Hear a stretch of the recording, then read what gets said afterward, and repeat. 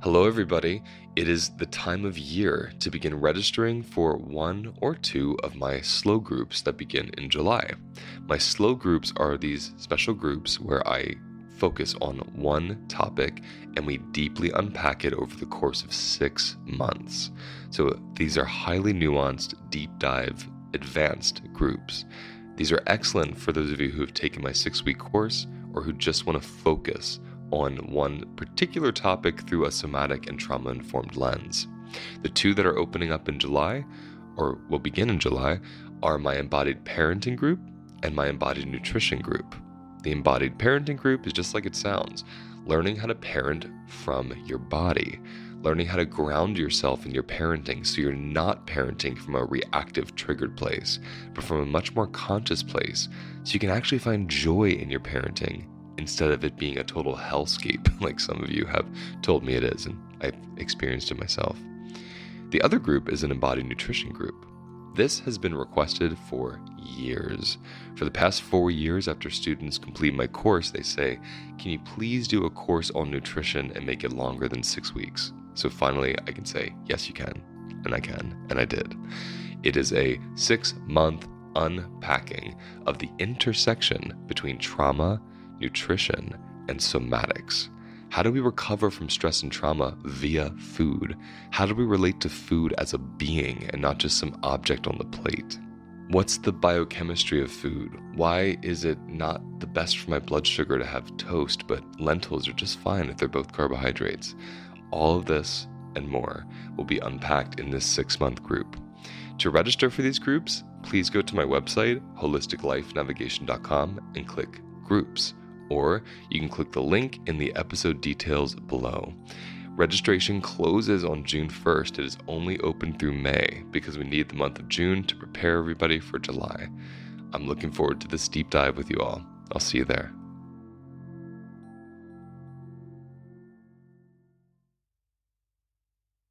When you actually ask, if you actually ask a white person, you ask them, most white people in America, you say, okay, so what's your ethnicity? I'm white. No, that's not what I'm asking. Like, what is your, like, do you know your ethnic background? Like your ancestors? They're like, actually, I never really even thought about it. Oh my goodness. No wonder, like, of course they culturally appropriate, of course they racially appropriate. They've been expected to erase their ancestral identity from the beginning.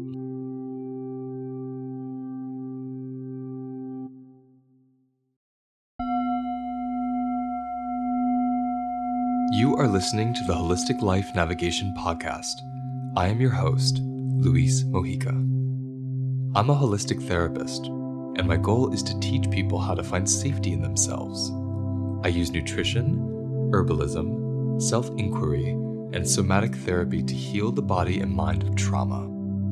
I have learned that each and every one of us has the ability to heal, to love, and to access all of the answers we're looking for. To do this, we first need to learn how to listen to our bodies and understand our minds. Let us begin. So before you hear the episode, I'm just letting everyone know that this work is, in my opinion, so vital. It's vital for Black people, and it's vital for white people. It's vital for yellow people. It's vital for human beings because it's a human issue, because it involves trauma. And trauma is in the nervous system. Every human being has a nervous system. So this work that April does that you're about to hear is, in my opinion, unifying of the human race because it's a human issue, because it's a trauma issue. So I hope everyone tuning in opens their minds and their hearts and listens as many times as they need to, because it's deep and there's a lot of layers. She was so generous with her time. She spoke with me for about 2.5 hours. So we've split the interview into 2 parts. You're about to hear part 1, and part 2 will be coming out shortly. So get ready. Here it comes. So, I'm honored to have April Harter here on the podcast. I'm going to introduce her and then she's going to take over. April Harter is a licensed clinical social worker and founder of the Racism Recovery Center in Colorado, where white people can get psychotherapy services to address the underlying traumas that drive their racist behaviors. Her license allows her to only offer therapy if you live in the state of Texas or Colorado. Everyone else will just have to follow her on Instagram and listen to her insightful podcasts. I am enamored by April's take on racism. She is a Black woman who provides racism recovery services mostly for white people who are ready to work on their covert and even overt racism. A recent Instagram post from her asked the question, what would our world be like if racists healed? I want you to take a moment and ponder that for yourself. Ask yourself, what would I be like if I healed my own racist thinking?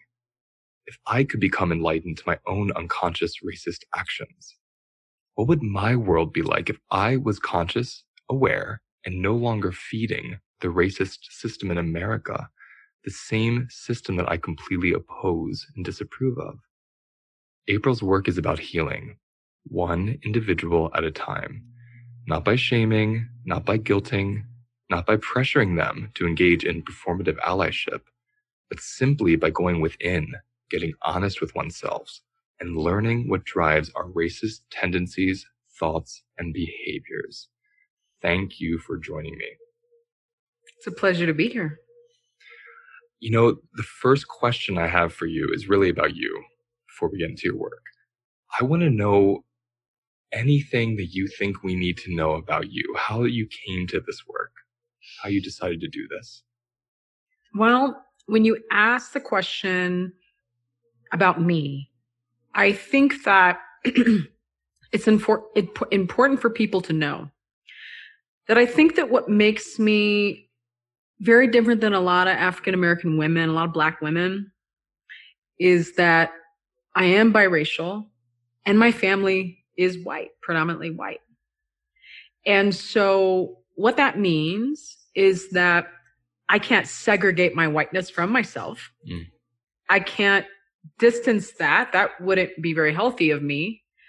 So as an individual growing up biracial, kind of like Barack Obama and others who are biracial, right? Yeah. We embody that racial integration. And we have to come to terms to that racial development, racial identity development over time in a way that is very healthy and very whole to us. And that is very different than necessarily other Black women who do not consider themselves biracial. And they may or may not segregate themselves racially from white people. And there's a reason for that, because the truth of the matter is, and I say this and it's very painful for white people to understand, but it's the truth. White people essentially cannot be trusted to not act in a racist way if they have not explored their racism. So there is a belief that white people are like the exception. If I've learned that racism is bad, that I can't possibly act in a racist way, that's just not true. So I think what a lot of, at least within my circles, I think what a lot of Black folks do is they go, I'm going to kind of try to stay away from white people in psychotherapy. Now, not all. So now back to me and just being a therapist, which is that one of the questions is, as a Black therapist, why would you want to be working with white people?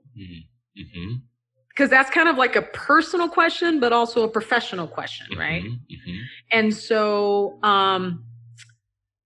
that's because I saw the correlation between what was happening in society on a macro level to the micro level. So then I was treating QTPOC, so queer, trans, and people of color. And those were actually the original people I was treating. And at the time, I didn't understand that I was actually only treating them. You would, on the surface, oh, yes, like, do it for them. And then, no, yes, do it for them. But there was a deep part of me psychologically going, I want to avoid racists as much as possible. And the way to do that is to like only be around my own. Love that. I'm just going to get away from people that aren't like me so that I don't have to be the victim of racism in my own psychotherapy session. So this was my own trauma avoidance. This was absolutely symptomatic of PTSD, complex PTSD, being the victim of racial trauma. So let's just start there. Like, so many people ask me, how in the hell do you work with white people? Like, how, and I couldn't. So the truth of the matter is, on a very personal level, and I think a lot of POC, we assume that we don't necessarily need, and this is like very hypocritical of me. It's like, well, I didn't really need treatment for therapy for the racial trauma I've experienced. Like, I'm good. Like, I've gotten through this world. I've gotten my degree and I'm a licensed psychotherapist. I don't need therapy to address my racial trauma, right? Not true. And actually what happened was that I had therapy before, but I hadn't had healing for the racial trauma. Wow. And like anything else, if you're then working with people who trigger you, that's going to trigger the need for therapy to get treatment for the racial trauma, the complex PTSD. So that's how I'm able to work with white people. So initially it was like, I'm familiar with white people. I grew up with a white family. I'm not as afraid of them, even though I have been the victim of racism. At the same time, just even looking back on it, on my own journey, I very much kicked into codependency with white people. So it was like, how does that show up? What did that mean? Well, it shows up in ways where, and I actually saw this on, actually on NBC News the other day on YouTube. And, I can't remember the name of the interviewer, but she was interviewing a Black psychiatrist. I can't remember her name. She was interviewing a Black couple.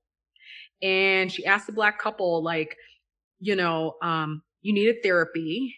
And then what was that like for you? And they said, well, so the wife, she wanted therapy because she was pregnant and she was very stressed out and she was going through life changes and things like that, feeling very overwhelmed. So she wanted to go see a therapist. So she went to go see a white therapist. And so she talked about a lot of things and everything was good. But then when she tried to talk about racism, the white therapist kicked into countertransference, essentially acting in a racist way in the therapy session. And listening to this interview, I heard this Black woman say, well, it's really not about color, it's about culture. I'm like, oh, no. So I heard her, and that's fear, that's trauma, conflict avoidance. And then I heard the husband, he said that he was a recovering alcoholic. He was going to AA meetings, and he was the only Black guy in the room. It was a men's AA group.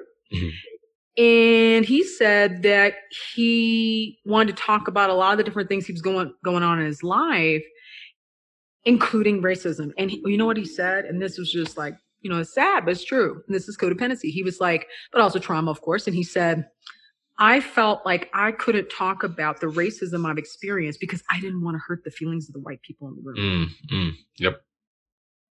Okay. So swinging back to me now, growing up with a white family meant I was afraid of calling out their racism because they're my family members. And so that's like conflict avoidance. So that's what happens with POC when they're in predominantly white families, or POC that are in predominantly white, like institutions or colleges or whatever. Like, then it's like you're outnumbered. And then it's like, oh my gosh, if I point this out, I'm outnumbered. And then I'm scared. So that's trauma. So, and you're gaslit and all this other stuff by your own white family members. So essentially me going into the work, I hadn't healed from codependency in that regard. And so not only I not healed from the trauma being a victim of racism, but I hadn't healed from the trauma of codependency, which is narcissistic, covert narcissism. And yeah, so those things went down. So when I started to do the coaching, I actually didn't really know until later that these white people actually needed treatment. And then of course I needed treatment too. And so this was like, I mean, this was not easy, this journey at all. See that part you just said at the end, white people needed treatment and I did too. That's what draws me to your work, because you say that in your work, you're very upfront about that need for this holistic healing on both sides, which I think is incredible. But as the healer, it's obvious you've done your work. That comes across. And that's why I wanted to do this interview with you, because one thing I've experienced, I'm biracial as well, one side Latino, one side white. So I'm definitely have never experienced racism like a person of color has. I'm aware of that. I'm not deluded. So you're not as melanated. Not as melanated. That's exactly right. Right. And so, but I say that because I know, and being intersex, I know how that feels to be between these worlds. And so as someone that looks so white, sounds white, and was raised white. Yeah, very white passing, and like I've been subject in the last couple months to so much online hate around, what am I doing? What am I doing? And I don't take it personally. I get it. It's trauma response. So many people that haven't studied trauma, they don't know that's a threat response. They don't know that this is what's happening here. And I love that your work comes back to trauma because it's such a body reflex. It's beyond consciousness. So I'm so interested in you sharing just any of your insight as we talk today about how these racist tendencies are really trauma responses at the end of the day.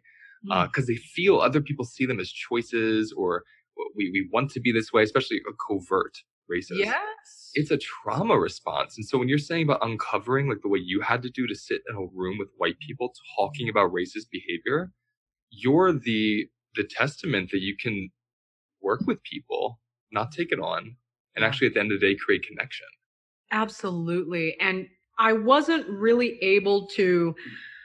So one of the biggest ways that I take it on, and like anyone who's experienced trauma recovery, is that you're really in tune with yourself, and when a boundary violation has occurred. When it happens, it's humanity. You're going to come across people that try to, they can't help it. And sometimes they do it intentionally, and sometimes they do it unintentionally. And you just know that they're trying to cross your boundary for whatever reason they're trying to do that. Right. And you just go, oh, boundary violation. I need to set a boundary. Right. And so when you've been traumatized, and then you get kicked into the enmeshment and all these other things, trauma bonding and all that not so fun stuff, right? Yep. You're not setting boundaries. So when you're dealing with people who struggle with narcissism, right? And I have a very different view of narcissism than I think even a lot of narcissist specialists have. So as a colleague of mine, that my specialty is narcissism. It's a specific type, a niche within a niche, so to speak. And like I said on Instagram, the core of narcissism is to numb one's pain.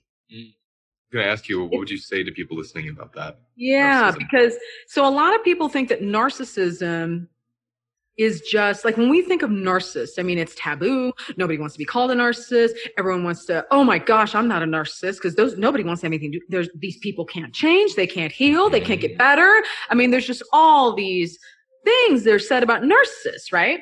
Okay. But this is not actually rooted in like enough understanding. So what I want to do is try to bring more understanding to what is really going on with the narcissist. Because I see a lot of shaming to the narcissist, when in reality, actually, we have a lot more in common with the narcissist, because actually many of us don't know. We struggle with narcissism ourselves and need treatment. We need to get those traumas attended to, right? So if you Google up or look in the dictionary, the word narcissism, narc is originally a Greek word, and it actually means to numb. To numb. I just want to pause. I want everyone to feel that. That's powerful. To numb. And so when I saw it, I was like, minute? To numb? That nobody thinks of narcissism like that. How come we don't talk about that? Why are we not having this discussion?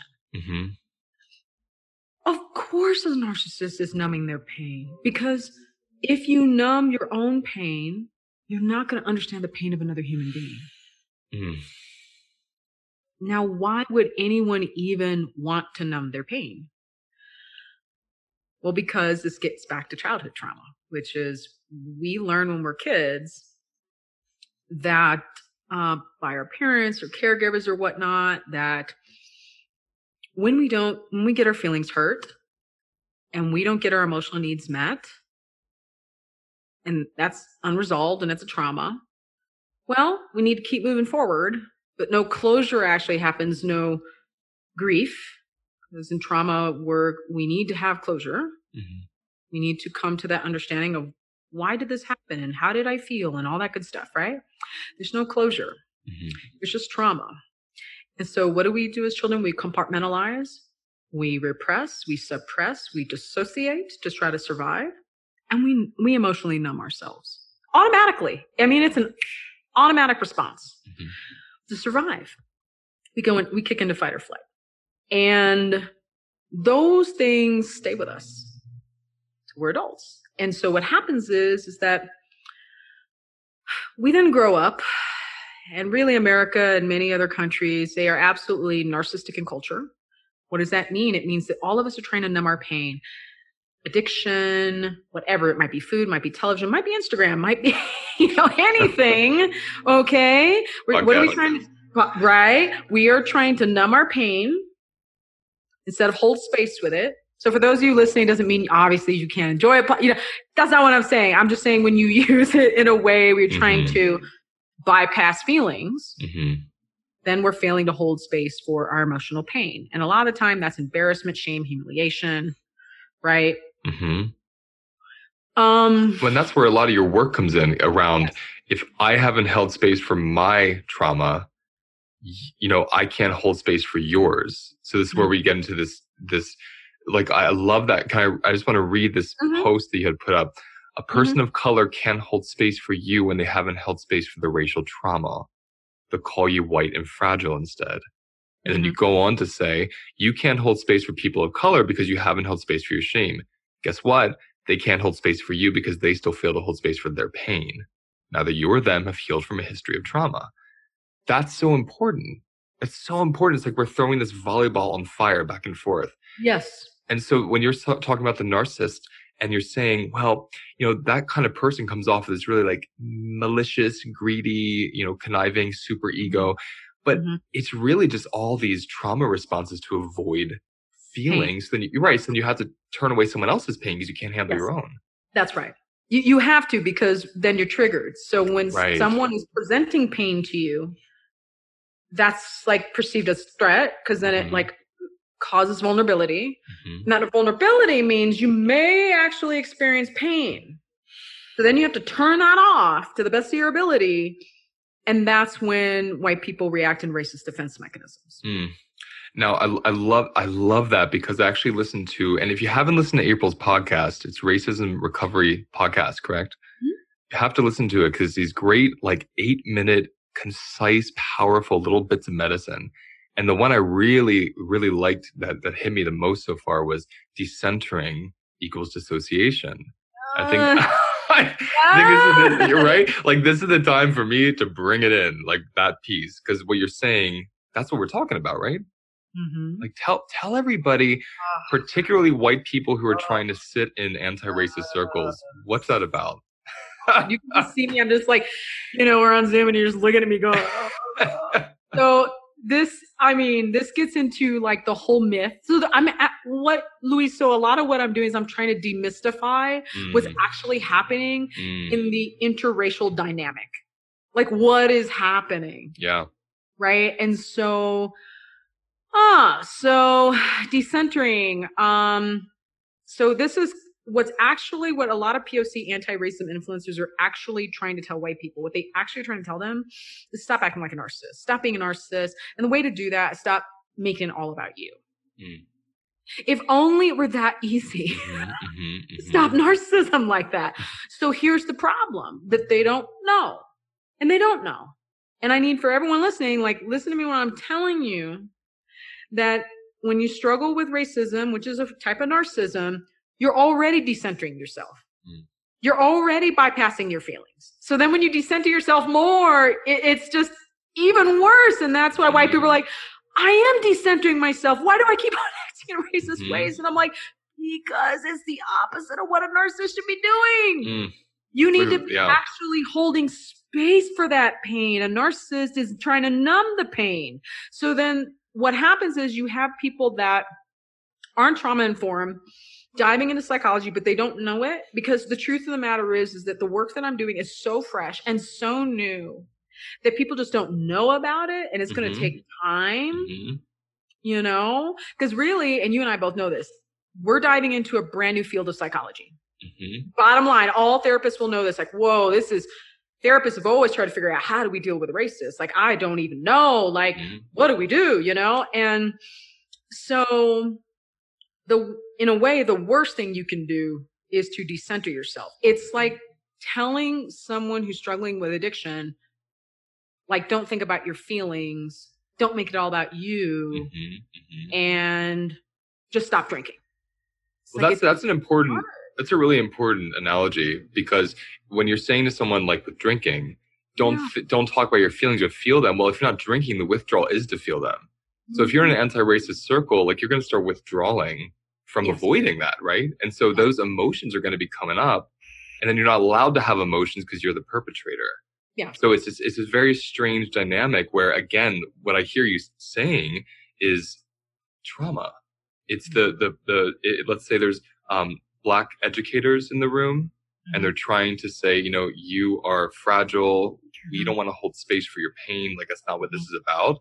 That's their trauma response. And then the white people in the room who are saying, like, I'm going to fawn. I'm going to freeze. I'm not going to say anything. Fawn and freeze. I'm not going to say. That's right. Which means I disassociate from what causes my racism. I'm just going to smile and be your ally. It's trauma response. And actually today, as I was going through what I'm going through on Crowdcast with The Courage to Trust by our colleague Cynthia Wall, you know, she wrote that book. We got into the 3 barriers to intimacy, which is enmeshment, instant intimacy, and idealizing. And what happened? It's on Instagram. Enmeshment. So white people are like, I have to have instant intimacy with the POC so I don't look racist. And I'm like, whoa. Like, wait a minute. Like, that is actually going to prevent you from having authentic intimacy with a POC. And I asked them, I said, what do you think? And then it kind of, in Cynthia Wall's book, it got into these little concentric circles of intimacy, layers of, from soulmate all the way to acquaintance, basically.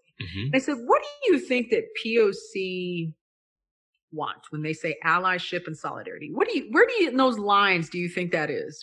What would you think that is? Oh, acquaintance. No, not acquaintance. More like the next layer, which is, it said companion or coworker. And the word that would go in here is co-conspirator. Right? Because that means you're doing the work, you're working together. Right? I want everyone to hear that like one more time, just to feel that. Because when you were saying instant intimacy is a really good word here, term to use for all of my white listeners who are scrambling. Because there's a scramble happen that's panic driven. Part of it is business, like, I'm going to lose my business because people think I'm racist. The other part of it is like personal shame or guilt around, like, but I'm not racist. How do I prove it? Or I am. I don't know it. I don't want to go there. So this instant intimacy is this whole thing. Follow 10 Black people and do. And so I'm so glad you're saying this, because I felt the reflex. I was like, I'm going to name every Black lover I ever had. I'm like, no, I'm not. It's like, why? Like, what's causing me to like, what's causing me to do that? And so it's like this shame mechanism. And so I love that instant intimacy, how that doesn't actually do a thing.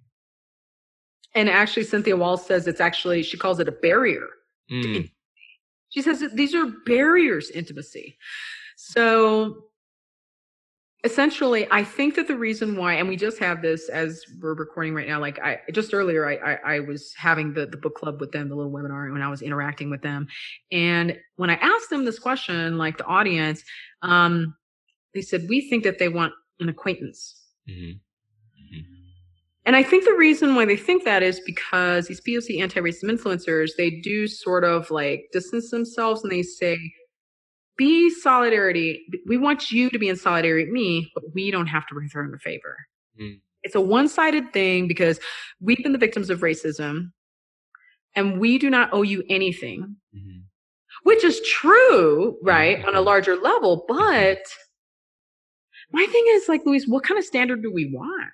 That's what I'm trying to understand too. Because Like, when you what say kind of standard do we want? right, it's like how can we reframe the trauma that causes racism with the same template of trauma that causes racism? And so if one person has to be in power, it's just going to swing the other way eventually, right? It is going to swing the other way. And so when you say that, I hear when there's a sentiment of, you know, we people of color have experienced this hatred, this pain, all these things being just being dismembered from society. And so literally in so many ways, we want you to deal with us now. We're not going to deal with you. Like to me, that's a lineage trauma because white people who are trying to heal racism obviously aren't overt racist. And I guess we can talk about that. If that's a lineage trauma, like maybe 3 or 4 generations back, they might have been slave keepers. And then 3 or 4 generations back from the educators, they might descend from slaves. Not might, mostly, yeah. So it's in the DNA of our memory to have these reflexes just to the color of skin through that generational trauma. And so I feel like to pull those two apart is what I'm so interested in. Like, here's your generational trauma in your DNA, in your somatic unconscious responses, right? Just like going up to a cliff, you feel a pain in your stomach. If you have racist ancestors, that's going to be somewhere in there. It's going to be somewhere in right? There. And then there's the present that I'm not racist now. What do I do? And I'm just curious what you say to that. So what that is with the intergenerational trauma, it has to do with, it really has to do with intergenerational child abuse and neglect.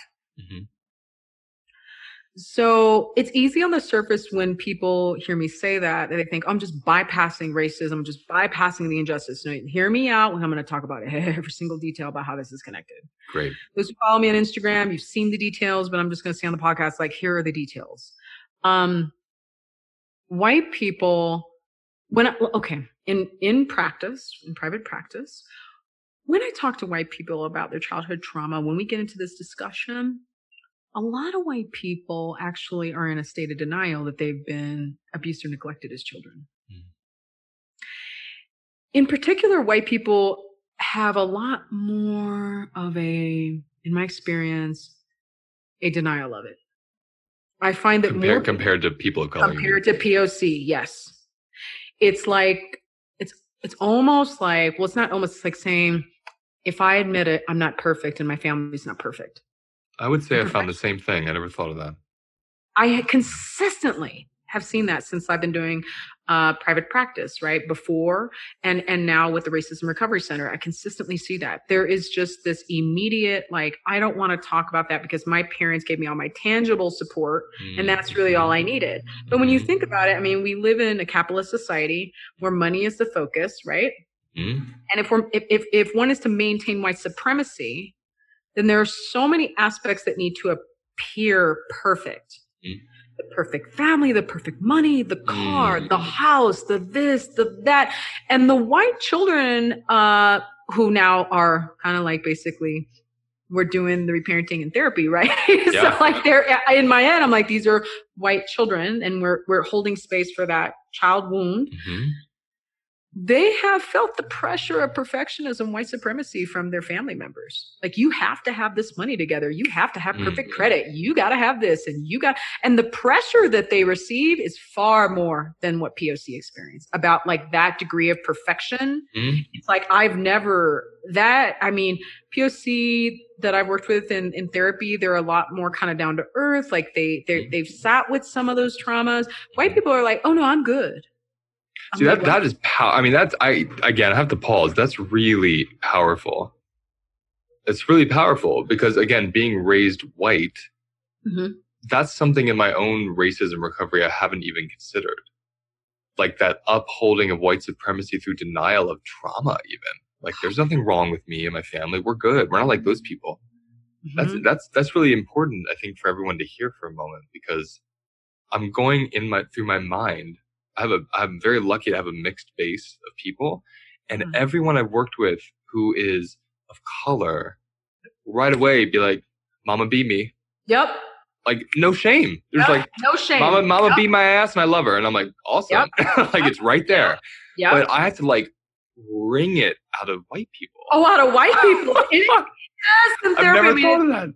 Oh man, like when you do the comparison, it's like you're pulling teeth to talk about, and I have to be, of course, you know, I have to approach it very gently because white people are so resistant. Now, this was before I started the Racism Recovery Center. Nowadays, when part of the screening process, I flat out tell them, like within the screening process, one of the first questions I ask is, are you ready to explore childhood trauma? I flat out ask that question in the intake. Good. Because we need to start right there, because that is where it's at. Are you ready for that? Because if you're not ready for that, then it's just going to not like be, it's not, things aren't going to work well. We're just not going to be on the same page.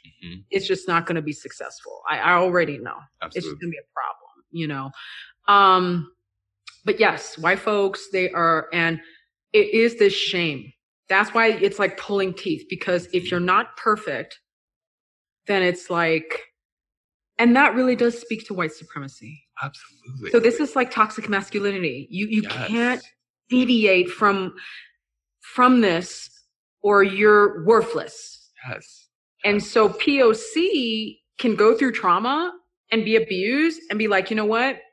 But I'm not worthless because I've been beaten. I'm going to still keep coming back with resilience. We're going to keep, you know, because we're very, unfortunately, it's been normalized. We're familiar with it. But white people have gone through that too. But the difference is they don't want to admit it. Yeah. They don't want to admit it. Difference. Yeah. And that's the perfectionism. And that's the narcissism. Yeah. That's the narcissism, because that's the numbing. I don't want to admit that I'm not perfect. Perfectionism, when you literally look at it in the DSM, although the white people I work with, I do not diagnose them with narcissistic personality disorder because they do not fit the criteria. But when we look at those traits, though, perfectionism actually literally is in there. They try to maintain like a perfect image. And so to me, now going back to intergenerational trauma, this is such a good podcast. No one's ever asked me about the intergenerational trauma, because I do go through that in the coaching. Oh, nice. Actually later in the, like what we're going to do later, you're going to love this. This is this is like therapy porn. We are going to be doing genograms, tracking this stuff. Excited. Yes. Oh my goodness. My coaching clients they're going to enjoy that. But so it's like, you know, so the intergenerational trauma is child abuse or neglect, or not getting your needs met and ignoring that in favor for really, and it is a lot of it, poverty trauma. Because when I interact with white folks, I've interacted with white folks that are Italian, Polish, German, whatever. And folks that weren't of like the British or German persuasion, but their ancestors came over, when they started interviewing their family members, like basically they like whitewashed themselves the moment they came over. Like in a British, German way, like Aryan race way. We are going to just say we're white and we're not Polish, we're not Italian, we're not, you know, Czech, we're not, you know, we're just white. So the moment they came over here, they lost a part of their own identity from their family. And that's because they were racially discriminated, of course, when they came over. So then we actually hold space for that. And when they interview like their family members, their own family members say, well, we did what we did because we need to survive. It's the adopting of white supremacy. The adopting of white supremacy. So they're like, we did what we had to do to survive. And as many of you know, back in the day, people get hung if you're white, and if you're an abolitionist. You die. And that's also part of that trauma too. Because even to this day, if you're in a white space, and if you try to get into that abolitionist mode around white people, you're going to trigger them. And then it's going to upset these white people. And then they're going to go, we are going to now ostracize you and reject you from all financial accessibility. That's what we're going to do. We are going to cut you off. Okay. This is where I'm sorry. Yes, no, go ask me. But this is where the systemic racism comes in around poverty trauma. Yes. Because you're saying, because I even think of I like that we're going in this direction because when we talk about the poverty trauma, I think of my family. So the white side of my family is Irish, right? Irish and French, very poor. And when they came here, very poor and remained very poor for many, up until like, even my generation, like my mother grew up very poor. That family identified and was like the safe house for minorities. So they all came there. They all fed them. They all took care of the community. There was no like even idea of racism within that little bubble of my family because they were poor. My grandpa, who came from Puerto Rico, much more racist because he adopted the white supremacy because how he looked and how he was treated when he came here, couldn't speak, all these things. So he adopted it and refused to have it be in our lives. He had shame. He wouldn't even cook the same food. He would cook his food in one skillet and our food in another skillet. So we weren't even allowed to have that. Literally segregating. Yes. So when you say that, I'm like, he started valuing money, making a lot of money, feeling much more like the white man. Yeah. So calling that whole identity. And that's when we go into the model minority. Tell me about that. That's when we go into the idea of the model minority, which is the less. So why would he do that? Because he wants to appear less confrontational and threatening to white supremacy. Yeah. It's amazing. It's amazing when you said the poverty trauma that kicked in. I thought, wow. Poverty trauma kicked in. Because he was poor. He ate sugarcane on the plantation. That's how he survived. And came over here on a plane, got a job with the army, experienced extreme racism for the first decade. Until he proved himself to be white enough, I think. And lived that way to now. And so that racial discrimination that he experienced, so he was the victim of racial trauma, plus mixed in, of course, with poverty trauma. Yeah. And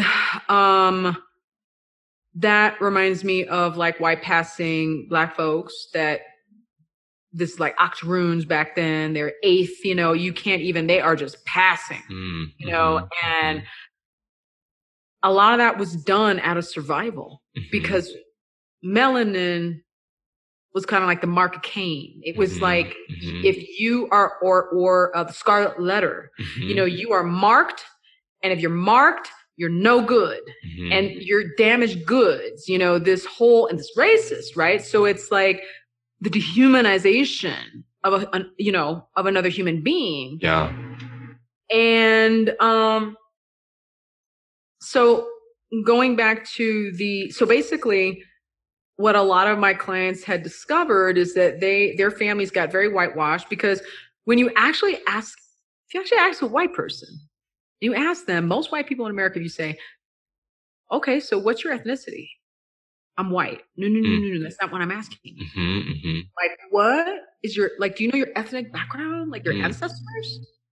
They're like, actually, I never really even thought about it. Oh my goodness. No wonder, of course they culturally appropriate, of course they racially appropriate. They've been expected to erase their ancestral identity from the beginning. From the beginning. Now, me growing up, I actually was taught Blackness and I was also taught my white side, both my ethnic backgrounds. I was taught both. I was fortunate. But that doesn't happen for everybody. And it shocked me me as a Black woman, I was shocked when I knew more about my whiteness on white side than white people who are just 100% white. I'm like, how do you not? Well, and this is long before I started my work. And that's when I started to find out, they don't know about their ancestors because this was the price that they paid to survive. This is the sabotage that they did. This was the price they paid. Well, I want to make money and I want to be able to feed my babies. So I'm going to be white and that's it. And I'm going to erase all my ethnic background and assimilate into whiteness. And that's what I'm going to do. And, is it fair to call that almost a cultural trauma? Like you had to leave your culture. It is. And my coaching clients have said that when they interview their family members, when they ask them about that, their family members respond like we're talking like grandparents and great grandparents actually when they talk to them, even their parents, because if their grandparents aren't alive, then they ask their parents and then their parents tell them what their parents went through. And even when they talk about it, like there is shame in their tone. And it's just like shame or immediate dismissal. Like we had to do very quickly. We don't want to talk about that. We don't talk about that. Now, can you tell the listeners why that's important for white people? I'm making quotes right now if you're listening. White people to understand their cultural heritage to heal their own racism against, let's say, people of color. Tell us why that's important.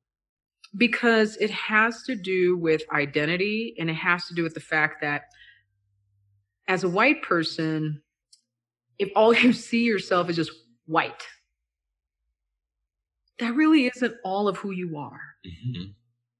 That's putting yourself in a very narrow little box. Mm-hmm. It erases the complexity of your experience. And as you basically, you're talking is about ancestral memory. Mm-hmm. And so we're talking like that's erasing your own lineage to survive. And what that does is that in your relationships and your understanding of yourself is disconnected. Mm. And that's not holistic. That's not healthy. That's like there is a part of you that is disconnected, and it's disconnected because your ancestors came over and they may have come over poor and they sacrificed their identity, which was traumatic.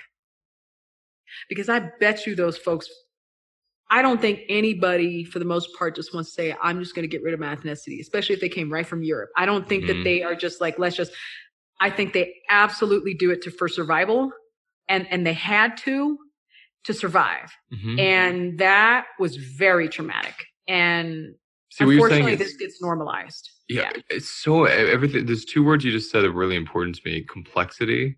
Mm-hmm. When you were talking, I kept hearing complexity, and disintegration. It's like a disassociation from your own cultural heritage. There you go. There's no one's white.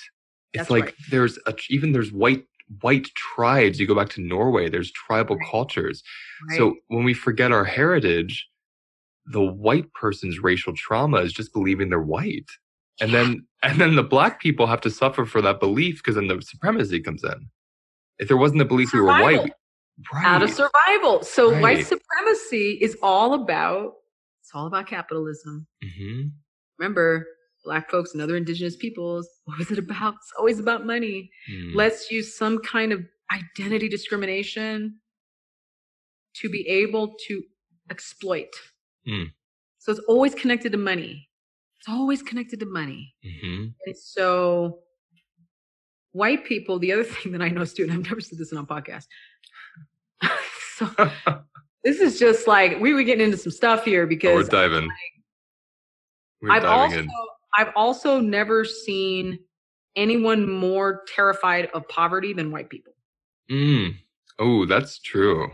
I mean, it is absolutely, that is true. POC, many of us come from poverty, not everybody, but most of us, really a lot of us. And it's not, we're like, okay, we came from poverty. We hold space for that. That's our, we know that. Oh no, that's like poverty? I don't want to talk about that. Mm-hmm. Like really shaming. And I've seen white people too, like, let's say if we're at a store, like at a grocery store, and let's say if they don't have enough money. They just go straight into a trauma response if they don't have enough money to pay for something. Completely. And I mean immediate trauma. It's shaming because it's like saying, I'm no one now. I'm no one. I have no money. I'm no one without money. And like POC have had to, because of all the, traumas that we've dealt with because of racism, we've had to learn how to be resilient and believe that we are somebody regardless of money. Whereas white people are like, we are nobody without money. So a lot of white person's identity is wrapped into that exploitation and that money. And again, back to poverty trauma. So it's like saying, I'm no one unless I have money. I'm no one unless I have these things because this is perfect. Mm-hmm. Connected to white supremacy. So yeah, go. Mm-hmm. No, I'm getting chills. Like I'm getting chills specifically when you say people of color have built resilience to see they're more than not having money or more than money even. I got chills there because I just know that from people I've been around and with and clients. And I'm in this study group around, racism recovery with this book that we're working with. And one of the and I'm doing quotes again, one of the white guys came up and he said, how do you say it? I don't feel safe unless I'm with Black people. And then he said, actually, I don't feel safe unless I'm with traumatized people. And I thought that was so like powerful, because what I've experienced from people of color who are consistently traumatized, by everything they see on TV about them, and just the way they're looked at and what their family has told them, what's in their bones from being, shipped over here. There's so much is resilience, so much resilience. And traumatized people who have done the work, regardless of color, resilience. So there's this amazing resilience amongst people that work with their trauma that I experience tend to come, white people, let's say, who work on the trauma, they come out and they don't have that same even covert racism that a white person that hasn't worked on the trauma has. And I'm curious about your take on that, because what I see with that is this sense of vulnerability and finding power in the vulnerability versus white people seeing their vulnerability as a really shameful thing and then projecting that onto people of color. So what I will first say is that I would disagree with you only because this is my specialty. Please. I never assume that a white person doesn't act in covert ways unless I assess them myself. Because I have found that, and that's the tricky thing about covert racism. It's actually so ridiculously subtle. Can you tell us about that so we can tell us all about that? Yes, it's so subtle. And covert racism is so painful for POC because it's a sneak attack. And it's most of the time not even intentional. It's unintentional, but it's a sneak attack.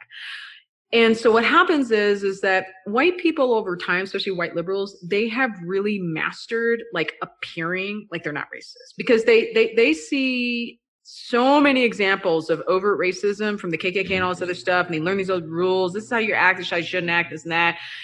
And I'm just not going to act that way so that I won't be a threat to a person of color. The problem is that only works when you're not in an intimate relationship with a POC. Because once you actually dive into a deeper intimacy with a POC, the performative allyship no longer becomes sufficient.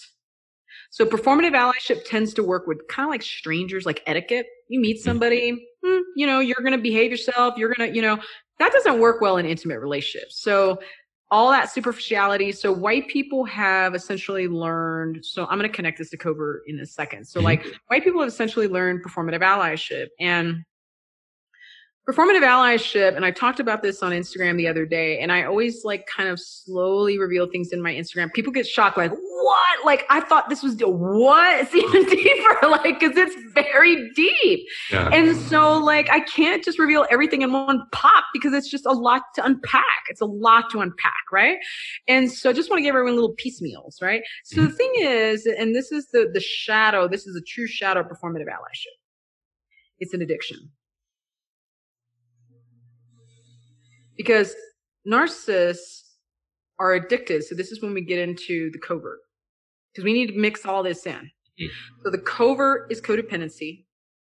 Codependency is narcissism, the numbing. And a codependent, and from the literature from back from the beginning, codependency was always connected to addiction, right? Except everyone thinks like, oh, the codependent is the victim and the narcissist is the bad one. No, they're both in a symbiotic relationship with narcissism, which is the numbing. Each of them works together because they're both numbing. They just do it in a different kind of way where they're soothing each other and numbing their own pain instead of self-soothing and, having that sense of self-worth within, as well as personal empowerment, right? So it's a power dynamic going on. Codependency starts in childhood. Codependency means as a child, you were told you're a burden, you're needy, stop bothering me. That's just like a simple way of kind of get out of here. But the child actually has legitimate needs that need to be met. So the child then goes, you know what? My parents are telling me, or caregivers are telling me, it's all in my head. I actually don't have needs. And I'm just being I'm being a burden and it's all in my head. Right? So then what happens? what happens is that the child then gets in narcissism. They numb their pain.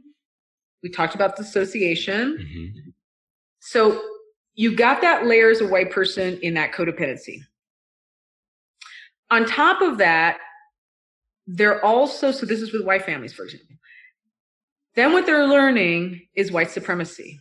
Now, what is that? Because it's like, what is going on here? Because racism is learned. It is. But what keeps it alive and well is that trauma. Mm-hmm. So white people learn racism because it's just like how we're socialized. So white people, especially in mostly white communities, if they're racially segregated, which most are, they learn to socialize with white people, but they never learn to socialize with POC. Mm-hmm. And when they don't learn to socialize with POC, it means that they're going to act in more racist ways. They're just not socialized to interact with POC, because if you are socialized to interact with POC, you're going to feel comfortable talking about racism. That's just like, you're going to be comfortable talking about racism, because racism for POC, I mean, that happens all the time, right? That's a really good way to put it for everyone listening. Like, you're comfortable talking about racism if you're socialized to interact with POC. Yes. So what really unfortunately undermines a white person's ability to hold space for the emotional pain with POC is if you're not socialized with POC, you're also not socialized to hold space for the pain that you're witnessing of their racism. You're not even like around that. So when white people are like, I don't know why I can't just like not, why am I acting white and fragile? Well, boo, because you've probably been around white people your whole life, and you've never even from your childhood been socialized with POC. You've never actually witnessed your buddy go through racism, and then you are intimate with them, and then hold space for the pain that they're experiencing. Like, you have zero experience in that. You're literally talking about building the capacity to witness and hold someone else's discomfort and trauma response and experience. And that's where the addiction and performative allyship come together, because it relieves you of a little bit of that. Like, well, that's amazing. So the performative allyship is like it's a poor substitute for actually genuinely holding emotional space. So the thing is that a lot of white people are burning out right now. Yeah. Watching everything on television, seeing what's going on. And then POC are like, well, you need to like be solid. We go through, you just need to consist. It's like, folks, I'm sorry, but like, white people are not, especially if they're in all white neighborhoods, are not going to snap and just suddenly be like reliable and not burn out. What you're expecting of them, it's an unreasonable emotional expectation. They've never actually been around enough POC to understand and hold space for the type of trauma that you're going through as a POC. So, can I ask you a question there before I forget? Because it's based on what you said. Because you disagreed with what I said, and I'm realizing why. I want to just reframe it and see if this is more accurate. Okay. Let's say a white person may not stop being covert racist, may not stop acting in a way as covertly racist. But if they've worked with their own trauma and they've created resilience for trauma, they can probably handle the trauma of a POC experience. Right. I think that's a good way that's the way I want to say that. Yes, because I do notice that white people who are trauma informed, and they have done some processing where they themselves have experienced some degree of trauma recovery, they are able to hold more space for POC. However, what happens is that actually they underestimate the degree and severity of the trauma that POC go through. Because you had mentioned earlier, like, gosh, like I'm a therapist and, I've gone through my own stuff and like, but then I felt myself getting triggered and feeling like I had to perform. Right. And that's because the degree of suffering and pain that POC go through is nothing as far as racial identity. Yeah. It's nothing compared to what POC go through. So Absolutely. It's like, the level of discrimination. So like I've said on Instagram before, it's like, the higher you go up and closer and closer to cis white male, the more brainwashed you are. in white supremacy, as bell hooks would say, white supremacist capitalist patriarchy, the more brainwashed you are in that, and you have to live by that perfect standard. The lower and lower and lower and lower you go in that, right? In other words, the further you get from that white supremacist capitalist patriarchy, you actually have what I've noticed is a greater capacity to hold space for POC's pain. And I'll tell you why. Because when you're different and have been discriminated, you can understand to a degree, at least, what discrimination feels like. That is the reason why queer folks, women, white people who are not white, because you're not going to see cis white males on the front lines for the most part. You are not going to see that. Yeah. It's not because they're such horrid, evil people. It's because they feel like they have to fit into that box. All of their sense of self-worth is in that toxic masculinity box. And if they step out of it, they're going to get a reprimand immediately in their communities. I mean, they are like, I don't want to lose my privilege. I don't want to get that feedback. I'm going to get judged. So in a way, of course, they experience their own level of judgment. I mean, among their own. Mm-hmm. Yeah. And those of us who are further and further and further and further away from that, we're able to hold space for some degree of understanding of discrimination. See, that's powerful, because there's a big difference. I'm learning this right now with you. There's a really big difference of the capacity and experiential empathy to hold space for someone who's being discriminated against versus not acting racist in a covert way. Yes. Because I'm so curious about that. Because that's the difference between actual authenticity versus performative. Yes. You pretty much hit it you pin the tail on donkey right there. Yeah. That's the difference. So I'm really curious, as a Black woman. Yes. And as a therapist that works with a lot of white people who want coaching to stop being covert racists. Mm-hmm. Which ways are most common but most unseen for white people to hear right now of how they're acting covertly or even thinking in a racist way? That's because covert. When I hear covert, I just want to say the word unconscious, so people really get how asleep you are to it. It's not you're not trying it. It's not who you are. It's not your identity. Yes. Can you give us some signs? Denial. What's look denial? Intellectualization. Those two racist defense mechanisms are, so when you're looking for symptoms, you're looking for racist defense mechanisms. And the reason why it's so covert and so unintentional is because it's connected to that dissociation. So the problem is that you're not going to know that you're going into a trauma response, because also you've been taught, most white people have been taught, so it's simultaneous. I want everyone to listen and understand it's simultaneous. So this is how it works. So white people have already had their own history of childhood stuff, right? We'll add that to the little box right there. Mm-hmm. And then, so they're already, the ground is nice and laid out for narcissistic behavior. You already got that foundation right there. That's probably unresolved, unattended, hasn't been looked at. Because we can't say our parents are bad. We don't want to, we try to avoid that shame like the plague. Mm-hmm. So that already sets up the bed nice and easy for narcissistic behavior. Then white people learn the racism, which is a very specific type of narcissism, right? Because sexism is another type of narcissism. Ableism is another type of narcissism, right? And so specifically with the racism, it is what I have consistently experienced in coaching my clients. They say, first they think, this always happens, I'm nothing like my parents. My parents do not want to hold space for their racism and the ways they've been taught. They think, I'm so much more woke than them.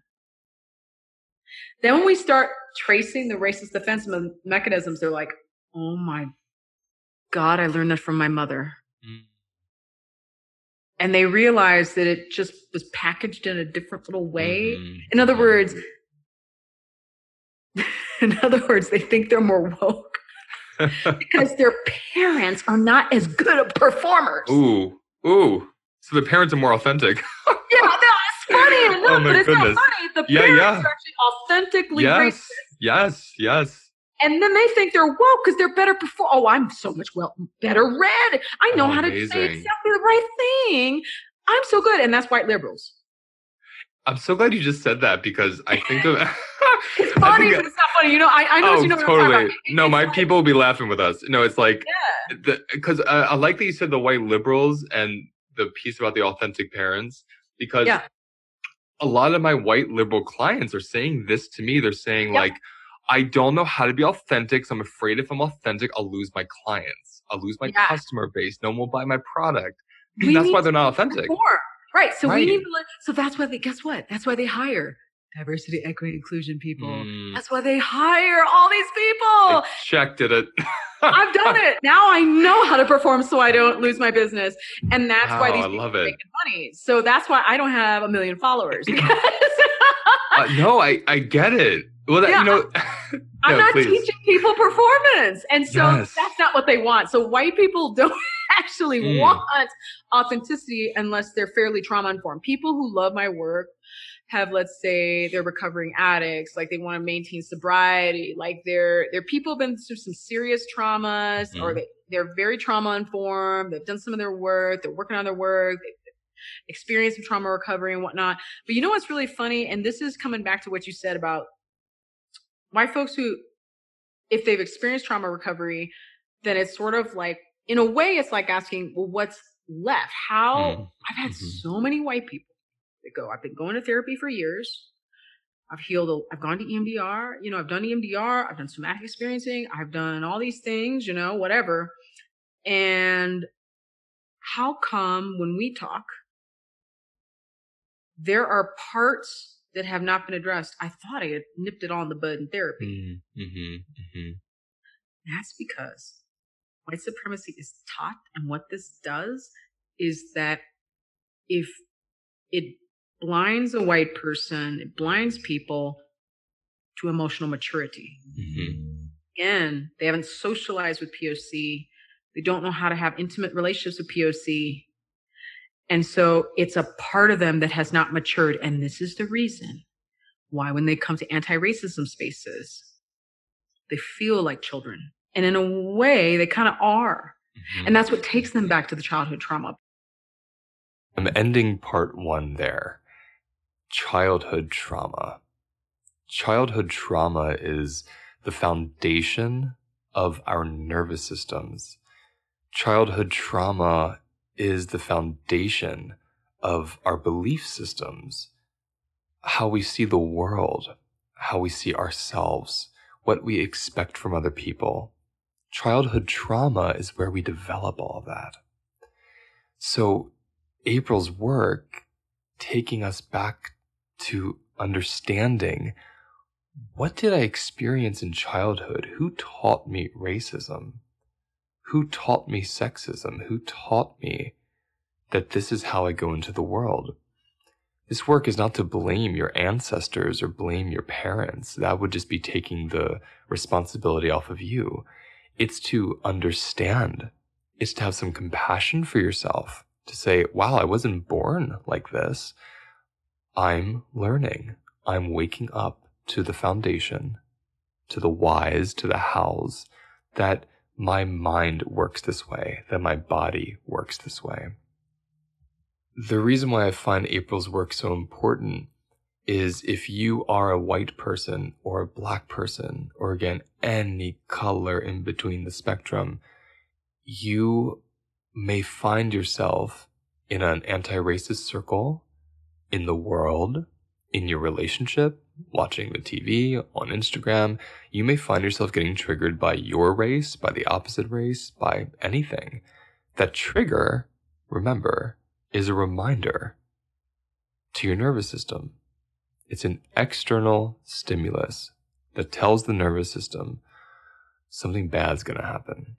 This is a reminder. The body is remembering something, a time when something bad happened.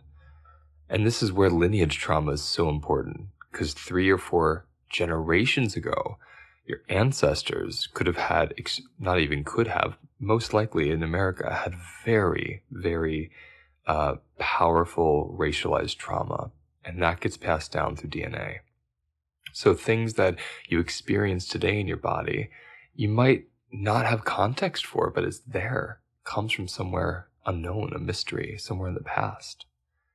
This is so important because if we're not looking at trauma when we're involving racism recovery work, we're freezing, we're fighting, we're flighting, we're fawning, we're getting triggered in these circles. We're getting triggered when we go in with really pure intentions to heal a racist ideology or action or behavior or system. Why that is so important is because when we're triggered, our minds are closed and our hearts are closed.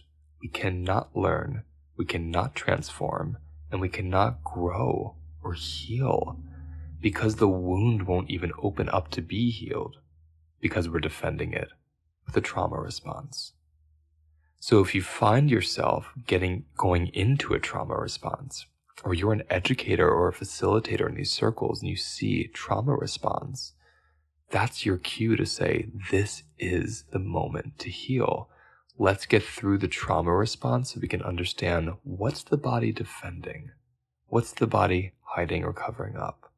What is being clenched? What is hiding behind this person's fear? If you don't know how to see a trauma response, then either do some good trauma training or some good trauma reading. I strongly recommend 2 books, The Body Keeps the Score by Bessel van der Kolk and My Grandmother's Hands by Resmaa Menakem. These are 2 incredible books that explain the somatics of trauma. Follow April's work, follow my work. You'll learn a lot more about trauma response. I'm a somatic therapist, so my healing modalities are holistic. I'm not trained in clinical psychology like April is. So she comes from a different background of being informed. However, both of our trauma trainings and backgrounds bring us to this understanding of how the body holds trauma and what it does with it. Her specialty is race, and so is Resmaa Menakem's in My Grandmother's Hands. They both are trauma therapists who specialize in racialized trauma. Again, it's important to understand how to see a trauma response because it means the person is overwhelmed with energy and is freezing, fighting, flighting, or fawning. And when you're able to see that, you're able to notice the difference between performative progress and actual healing. Thank you so much for the courage to listen and to do this work. And please share this. April did this for free. That's how important it is for her. I do this for free. That's how important it is for me. So review, rate, share, send to people who might need to hear this. I will leave you with a short clip from the second part of our interview where we go into the somatics and the trauma responses around racism a bit more. There's a difference between actually knowing POC versus what you see on television and that's not real. Correct. And so that's not intimacy, but it's perceived relationship in the brain. Yes. As we know, what we see on TV, the brain can't tell the difference, right?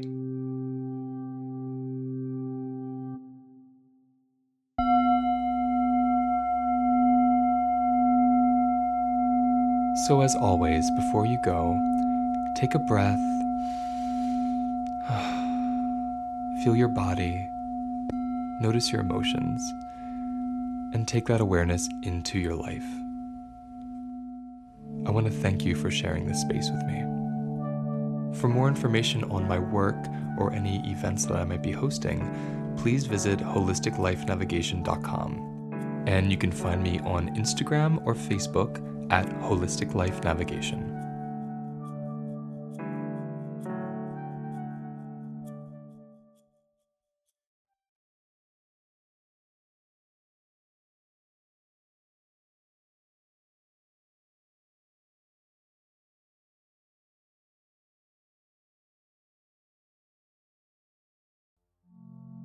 Did you know your food cravings are actually a doorway to your subconscious?